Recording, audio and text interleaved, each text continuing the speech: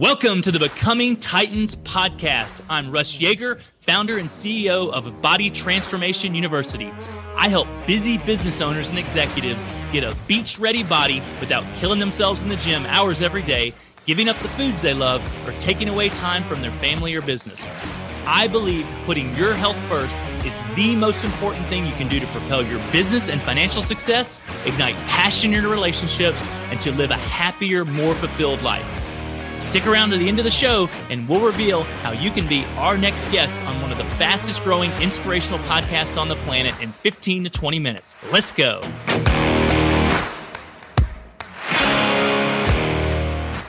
Yeah, the last name is Meyerhofer. Hi, Rosemary. Hi there. Could you tell our listeners a little bit about yourself and what you do? Absolutely. Yeah. So my name is Axel Meyerhofer, like we said, and I'm originally from Germany, kept some of the accents still. So I came over to the United States 26 years ago with the Air Force in an exchange program, and then retired a while ago, became regular employee, and then started my own business. And the last few years, as part of that business, I was always looking at how can I actually develop some sort of retirement income for myself that would support me and my family in the future without necessarily being dependent on any kind of other programs or government things or stuff like that. And when I looked around, I found that real estate investing was, for me at least, the best way to go. And I think it's normal. You talk to people about it. And, you know, when you have regular conversations and sit around or a glass of wine or whatever.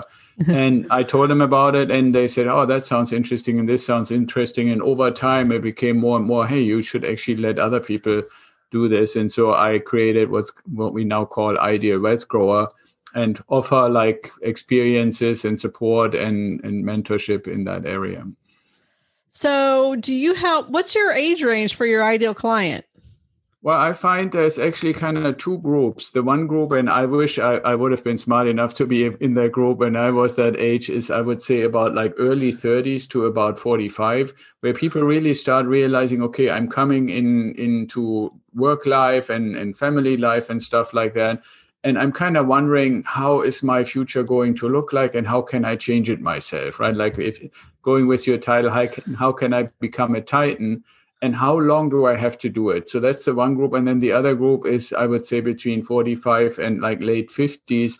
That's I've done a bunch of things, but they haven't really generated the results that give me the impression that I can ever stop working. Is this a forever activity or is there something else? And then some people like see me on a podcast like yours or read something on any platform or come to our website or however they find us and see that I'm basically recommending, even if you're living in an area that is relatively expensive and might not look like you can do a lot of investing, there are ways to work your way to what I call the time freedom point, basically a point in the future where your passive income exceeds your expenses and you can do whatever you think you're passionate about. Yeah.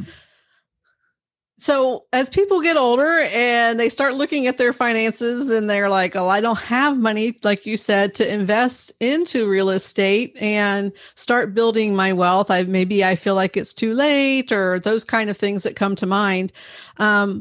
How old can you be when you start investing to build your nest egg to know that it's going to help you in the long run? Well, if you were to say, you know, is there a point when it's too late? I would say probably not.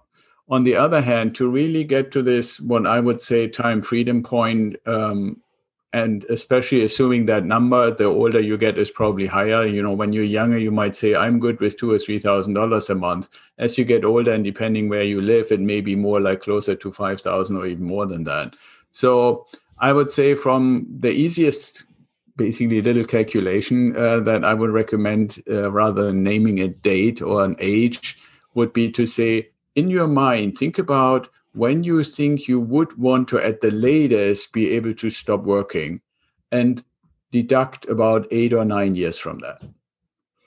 That's typically the amount of time. And that would assume that you can actually really become active, right? If you 8 years from retirement have absolutely zero, it's probably going to still be very, very much troubling and a struggle.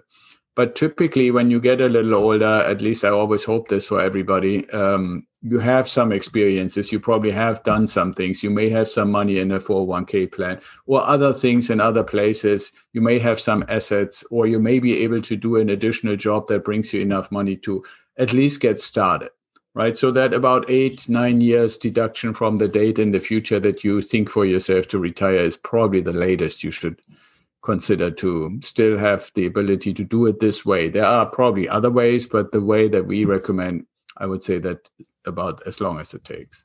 When you meet with a new client, what is one of the first strategies that you suggest for them in their financial?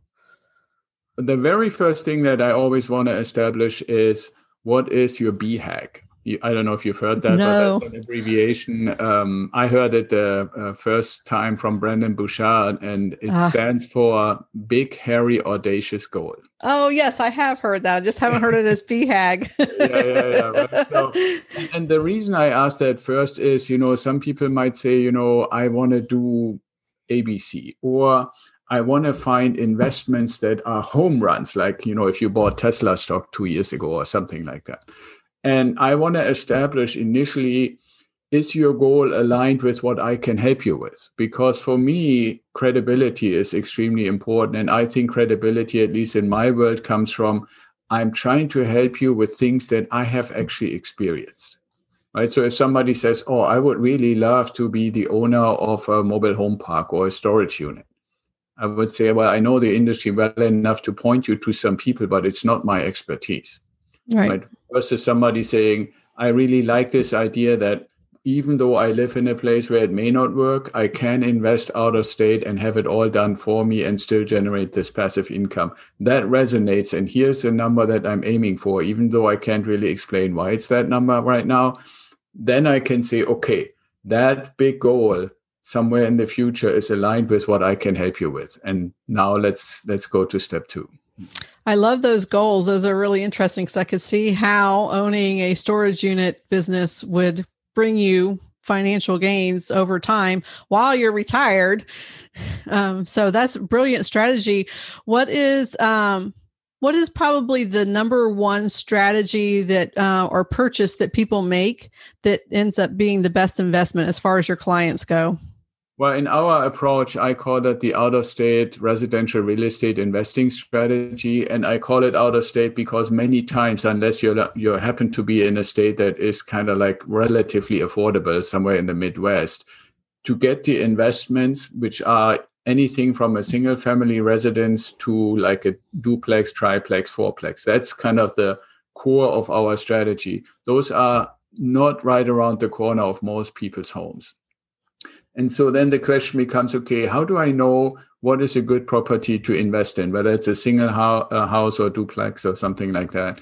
And I always teach that what you want to look for is performance. And I define as a starting point, there's a million other things, but as a starting point to say performance is the ratio between the cost for something like a single family home and how much does it pay me. So an example would be you find a house in the Midwest, or I help you find a house in the Midwest for $100,000, and you want performance to be defined as it pays me $1,000 or 1%. Right? If that's a yes, if we look at that ratio and say, yep, it does that, or pretty close, 0.96 or 1.1 or something like that, then we can say, okay, now let's look at all the other stuff. Is it a good school district? Is it in a nice neighborhood? Is it, in a growing area? Is it surrounded by nice other things that we want to have? What is the rent level? All these other questions. But first we want to know, does it perform? Right. And so the idea is on your question about what do people do when they follow our strategy is, in this industry, it's a little weird because people talk about how many doors do you own.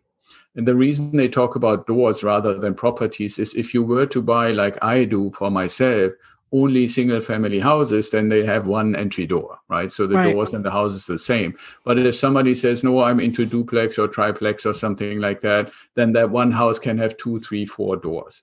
And so the point becomes, okay, how much money do I get per door? And I always say for your own calculation, you're probably well advised if you go with about $200 per door. right? And then things start emerging to become a little bit more transparent, right? If you say, okay, I have determined sometime in the future, this time freedom point is $4,000 a month for me, for whatever reasons you came up with. Well, then if I had the money today to buy 20 doors times $200 is $4,000, I could quit. Now, most people that come to us or I've met don't have the ability to buy 20 doors or 20 houses all at once. But you have now a path, a journey that you can get on, right? And in the reality, if you dive a little deeper, which is then kind of the third step that we go through, is first look at where are we? What's your foundation? What's your personal balance sheet, as I call it? And what's that number? That's, like we said, that $4,000. And then we see how we can actually get there, right? Like what's the first door or the first property that we can get and keep going. And the reality is, because it takes, like I said, typically anywhere from 8 to 10 years, during time, you wouldn't buy a house and rent it for the same $1,000 forever, right? So you start with those $200, but a year or two later, you increase the rent, let's say by $100. So now it's $300. Another year or two later, you increase the rent again by $100, and now it's $400 because all your other costs remain the same. So any increase in income goes directly to what you get. So in reality, and I know this is maybe a little bit overwhelming, but in reality, you really don't end up with 20 houses, but more like anywhere between 10 and 15, or doors, I should say. Doors.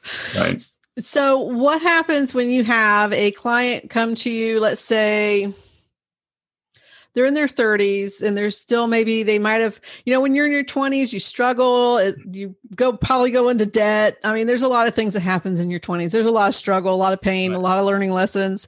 And they come to you and they don't have good credit. They don't have any money, but they are ready to grow their wealth. Mm-hmm.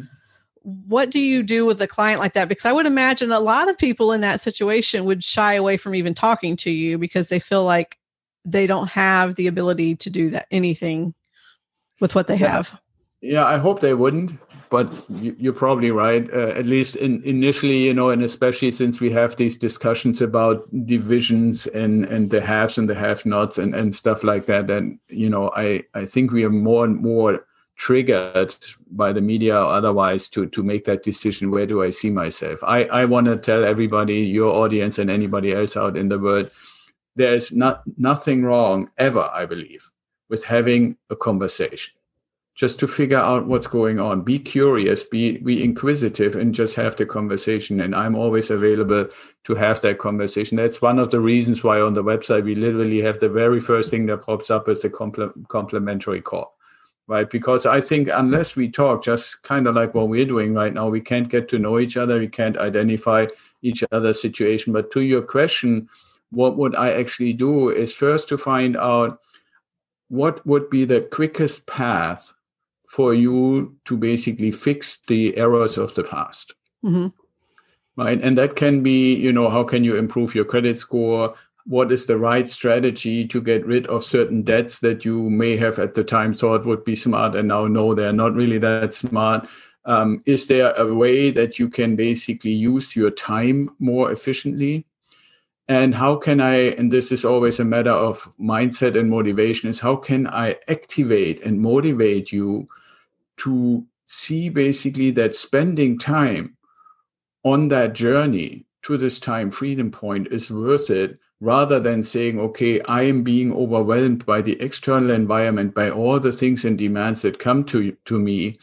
And so what appears to be the little time I have, I need to just sit down and do nothing, right? So if you can use the time that is already allocated for certain things more efficiently and make more time available, then you can take advantage of this additional time to turn it into generation of income, right? You can say, okay, is there a way, even if it's just a couple of hours a day, and I know right now with the pandemic, it's a little weird, but to do for Uber Eats, right? Or for Lyft, or is there something that I can do online that people would be interested in? Do I have a skill that I can explore that people are willing to pay for? So on the one hand, in the first step, you would try to get on a path of fixing the errors of the past. But for me, the really important thing in this context is we do this either begrudgingly or we do this in a really motivated way. And the more motivated you are, the faster you can do it, right? And so that's what my first step would be in this situation. If somebody have all this kind of baggage that I bring to the table, I don't feel I'm even ready to think about investing in something new. I'm still kind of struggling with what I've done in the last 10 years. Well, then the first step is to try to help and fix that, right? And fix it as quickly as possible, assuming you are on board for this journey to the time freedom point. Because if your journey is a different journey, then you need somebody else to help you on that journey. Yeah. So be brave and just get started. Be willing to be vulnerable and have the conversations so that you can change your life, to live the life that you want to live. Well, and the thing is, I really totally agree, Rosemary. There's also a component there where I would say, if you feel ashamed of things that you have done in the past and you're hiding them, you're also robbing yourself of the opportunity to get help. Yes. Right. So somebody like me, I'm don't judge anybody on what they did. My whole purpose is helping others help themselves become successful in the future. And whether you're already, like well on your way or you haven't really started yet, well, that's just your starting point. Yeah. So when you started this, when you decided you need to make a change for your life, what did your life look like then? And how did you build this and work this out while having a family? And were you working for somebody else at the time while you were building it? Yeah, I mean, I had to learn there is something that a lot of things, hopefully the majority of things that you do consciously. And then there is sometimes things that you do unconscious or subconsciously, and you only later realize that the things that were done in that way were basically meaningful and getting you started. So this is a weird way of describing what I call my unintentional Hansel and Gretel strategy. And the reason I call it that is, you remember when we started, I said I was with the Air Force, and anybody who knows an Air Force officer knows you typically get moved around every 2 or 3 years, which was right for me. And because I was German Air Force and working with the US Air Force, I didn't have quite the eligibility for everything that a full-on US Air Force officer has, which also includes base housing. Now, it's anyway not, in my view, always ideal when the boss is living right with the people in the same tight neighborhood. So it was, most places was encouraged to live outside of the base. And for me, that then brought up the question, this is the kind of subconscious, unconscious part, to say, should I rent or should I buy? Right. And ultimately, I felt, I know I'm going to be here for 2 or 3 years. And if I'm being moved earlier, then, I have the military clause that's going to protect me. Anybody who is in real estate in any way as a landlord, there's always a clause in every contract that says military members getting new orders have to be let go, and you can't make them stick to the contract and stuff. Like, I knew this for myself. So several times we said, no, I think we should buy it. The circumstances were right. We bought a house, and then we get orders to move to another place.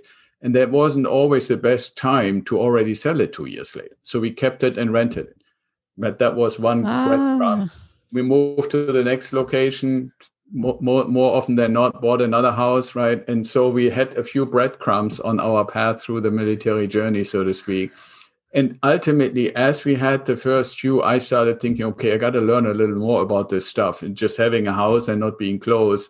And you can probably see already, why is this guy now proposing a strategy out of state? Well, because I was, without my own influence, kind of forced to do a lot of things from one state into another state or into a faraway place based on these assignments. Well, and when I started digging into it, I learned that even though at the time it sounded like a pretty cool idea to buy these houses and then rent them out, it wasn't performing. Right, that brings us back to where we started. These properties were just barely covering the cost, which at the time I thought, oh, that's okay. Mm-hmm. Well, it is maybe okay, but it's not good. And it doesn't help you ultimately to say, well, I don't really need a job anymore. I made it to my time freedom point, right? And so what I ended up doing is step-by-step selling these properties and 1031 exchanging them into a real performing portfolio, which I have now and keep growing. But that's how it started, basically, like leaving little crumbs. On the little is matter of perspective. From an aviator, everything down there looks tiny. That's true. I like your bird's eye view. Yeah.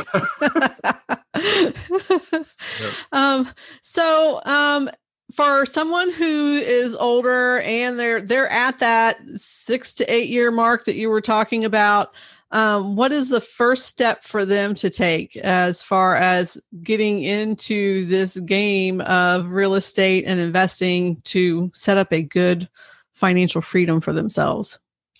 Yeah, in my experience, what you find is that people who are a little older have typically already a residence.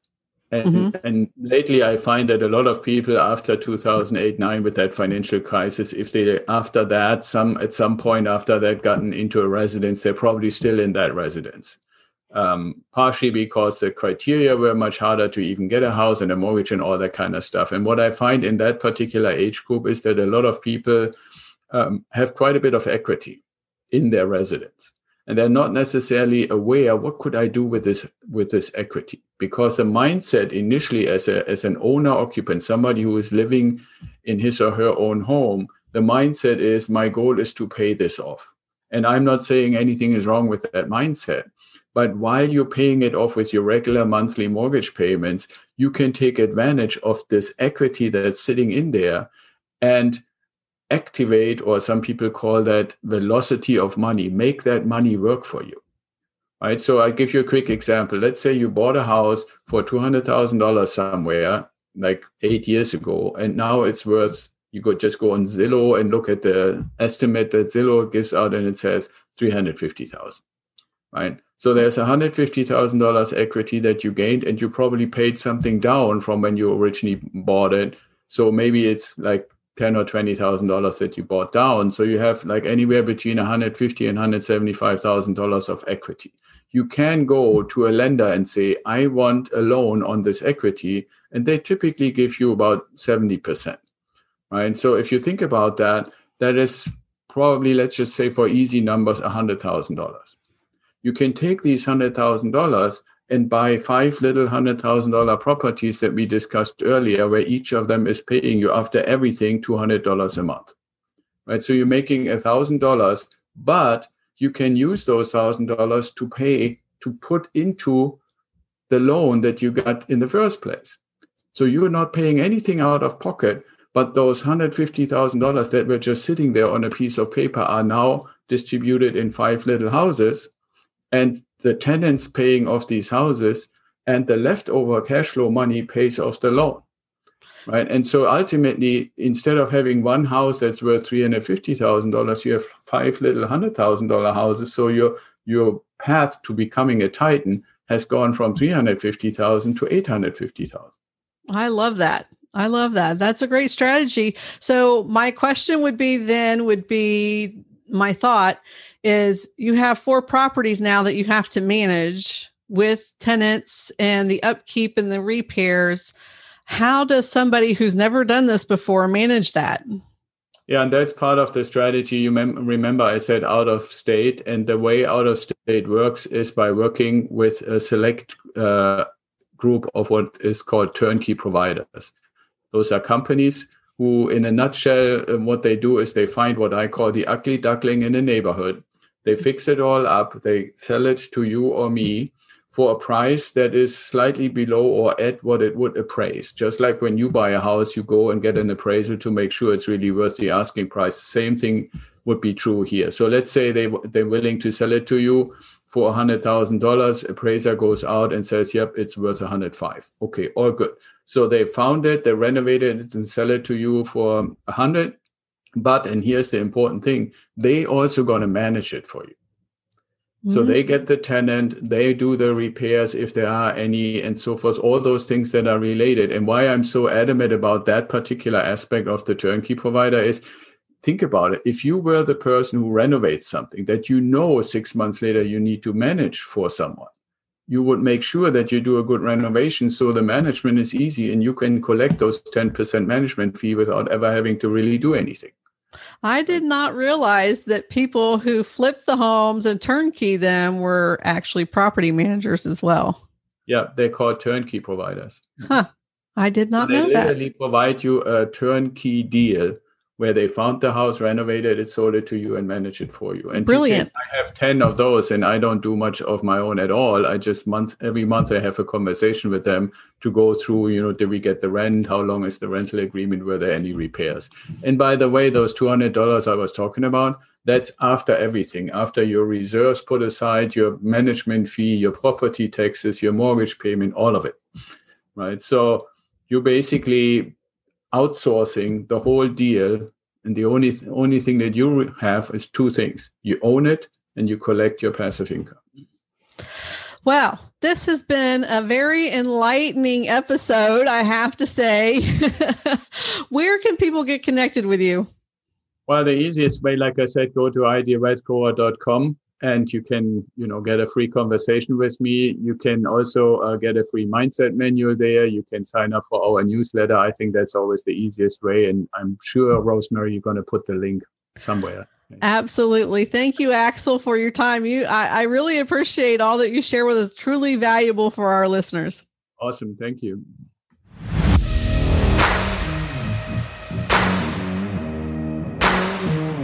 Russ Yeager here. Thanks so much for listening to the Becoming Titans podcast. If you're a successful business owner, entrepreneur, or executive, consider your company as having a true purpose and would like to be a guest on this program, please visit russyeager.com/apply. And hey, if you got value out of the interview today, I'd be so grateful if you simply would share it on your favorite social media platform. And if you know someone who would be a great guest for the show, tag them on social media to let them know about it and include #BecomingTitans. I love seeing you guys post and guest suggestions. We're regularly putting out new episodes and content, so to make sure you don't miss any episodes, go ahead and subscribe to the podcast. Your thumbs up, ratings, and reviews go a long way to help promote the show and really mean a lot to me and my team. If you want to know more about what I do, go to russyeager.com or follow me on LinkedIn, Facebook, or Instagram, all under my name. Thanks again for listening. Have an awesome day, and we'll see you next time.